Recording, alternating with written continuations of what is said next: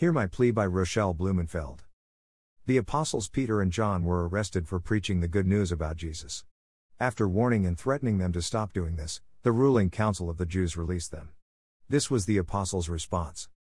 On their release, Peter and John went back to their own people and reported all that the chief priests and the elders had said to them. When they heard this, they raised their voices together in prayer to God. Sovereign Lord, they said, You made the heavens and the earth and the sea, and everything in them. You spoke by the Holy Spirit through the mouth of your servant, our father David. Why do the nations rage? And the peoples plot in vain? The kings of the earth rise up. And the rulers band together. Against the Lord. And against his anointed one. Indeed, Herod and Pontius Pilate met together with the Gentiles and the people of Israel in this city to conspire against your holy servant Jesus, whom you anointed. They did what your power and will had decided beforehand should happen. Now, Lord, consider their threats and enable your servants to speak your word with great boldness.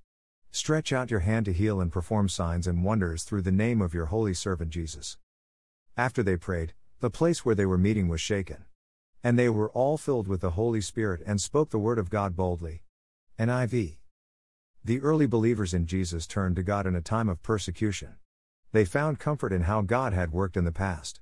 The ancient church claimed the strength to carry on with speaking about Christ in their everyday lives. When they heard about threats against the apostles, the believers did not get angry or upset about how terrible things were. Instead, the church decided to concentrate on corporate prayer together. God is going to do what God is going to do. No government, nation, institution, group of people, or individual person can thwart God's agenda for the church and world. God is sovereign over everything. We are not. Our place is to participate in God's agenda through the ministry of prayer and speaking the word of God. God acted in the past, on behalf of those first believers who came to Jesus and worshipped Him with all their hearts. God is still transforming lives. It happened in ancient Jerusalem, throughout the history of the church, and in places today around the world. It can also happen with us. Prayer is like breathing, inhaling more of God and exhaling less of me. Prayer takes the form of first remembering what God did in the past. Then, we pray specifically for our current situation, which connects to the larger purposes of what God is doing. All the while we anticipate God will hear and act, just as has been done throughout history. Remembrance is an important dimension to biblical prayer. Memory is necessary because we have a tendency toward forgetfulness. The older we get, the more we tend to forget, probably because we have so much to remember. So, continually rehearsing what God has done keeps us grounded in Scripture and tethered to what God can do now. Remembering God's saving actions and finding our own personal stories in the grand story of redemption helps us to pray in biblical ways. The prayer of the early believers was a rehearsal of God's mighty reputation, from creation to King David, to the redemptive events of Jesus. They reminded God of when, in the past, there was divine intervention. The church collectively quoted Psalm 2 about the Messiah. That psalm declares how the nations of the earth plot in vain because the Lord is the one who shall prevail over every hard circumstance. God bends each malevolent action toward the redemption and transformation of humanity. God will work out benevolent plans and purposes, even using people who have no acknowledgement of God.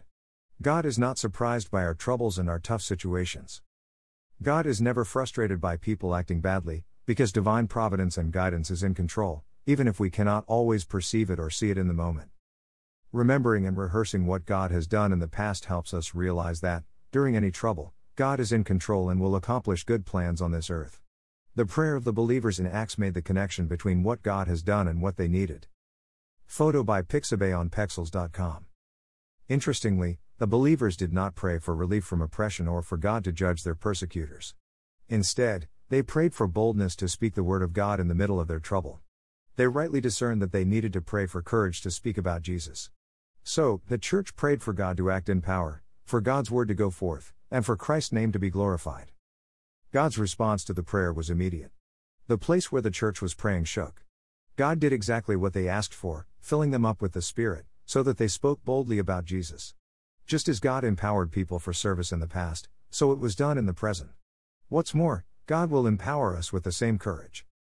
It is completely normal to simultaneously yearn for bravery while being afraid of getting a prayer for boldness answered. This is more than trying to overcome feelings of awkwardness or shyness. For the early believers, a very real and immediate danger to speaking up about Jesus was present. It seems to me we need more people who know how to ask good questions and have the patience and attention to listen well and respond thoughtfully. It does no good to simply dispense answers to questions people aren't asking. Speaking about Jesus does not mean making spiritual cold calls on strangers. And it certainly doesn't involve being obnoxious or acting like a spiritual pester pup. Discussing Jesus mostly means speaking casually, one-on-one, with a friend, coworker, neighbor, or family member you already know. Too often we might try to fly under the radar and avoid people because we think talking about Jesus is going to be too hard, or out of our league. Confidence and courage are not telling people what they ought to believe. It is rather like sharing a precious gift with someone. It begins in relationships with people we care about and extends to a relationship with God. It is about discovering God together, and not arm-twisting others to personal ethics or church-going. Yet, it may still all sound too scary. So, maybe we start with this: tell me what's going on. Then listen. After listening, say, I'll pray for you. The next time you encounter the person, ask how that situation went. Express that you'll pray again. Keep doing it and watch what God will do through you. When we pray for boldness, and courageously make ourselves available to God, then we are living sacrifices. This is our spiritual act of worship. Romans 12:1-2, who knows? Why not here? Why not now? Why not us? After praying, we might find our meeting places shaken, lives transformed, and everyone filled with God's Holy Spirit. God Almighty, as you sent the Son, send us into the world with your compelling love. Help us by means of your Spirit, to share your good news of love, forgiveness, justice, peace, compassion, and care. Revive your church, O Christ. Gracious God, work everywhere reconciling, loving, and healing your people and your creation.